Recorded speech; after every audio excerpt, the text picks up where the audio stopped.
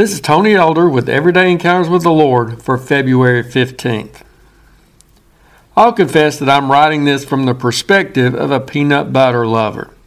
I regularly enjoy that spread sandwiched between two saltine crackers. For Valentine's Day, my thoughtful wife, who is very familiar with my taste, gave me a heart-shaped box full of Reese's candies. When I eat certain kinds of soup on a cold winter day, nothing sets it off quite like half a peanut butter sandwich, cut diagonally just the way my mother did it when I was a kid.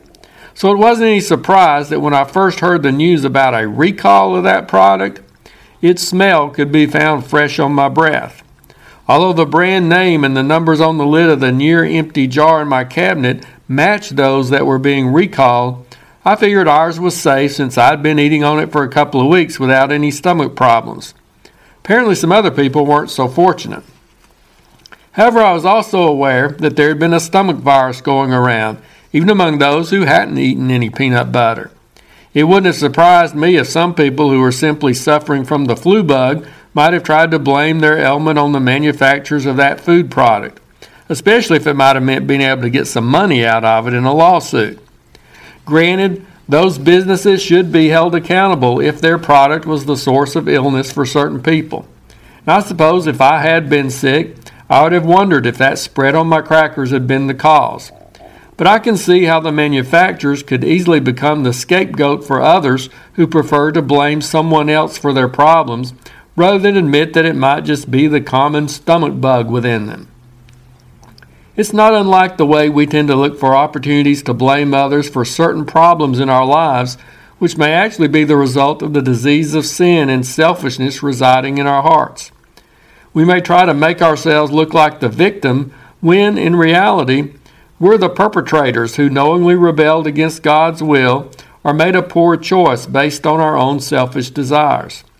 We find examples of it all through the Bible. When Aaron was confronted about having made that infamous golden calf in the wilderness, he tried to say that the people made him do it. When Samuel rebuked King Saul for failing to destroy all the livestock of the conquered Amalekites, Saul also tried to shift the blame to the people who he says took the plunder. Both failed to own up to the source of the contamination and poison that was found in their own hearts. Let's not be guilty of the same thing. Sure, there are times when we truly suffer as the result of the actions of others, just as some people may have been legitimately sickened by contaminated peanut butter. There are other occasions when we need to recognize our responsibility for what we're experiencing and the part our own fallen nature may have played in it. Rather than deny it and shift the blame, we need to confess it. And we serve a God who, rather than recalling us and destroying us, can work in us to cleanse us of that spiritually poisonous disease. I didn't forsake peanut butter. I just switched brands for a while. But let's pray that the Lord will help us to forsake the attitude that tends to play the victim.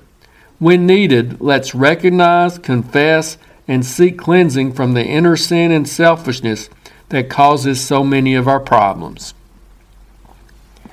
If you're interested, Everyday Encounters with the Lord is available in both book and ebook formats.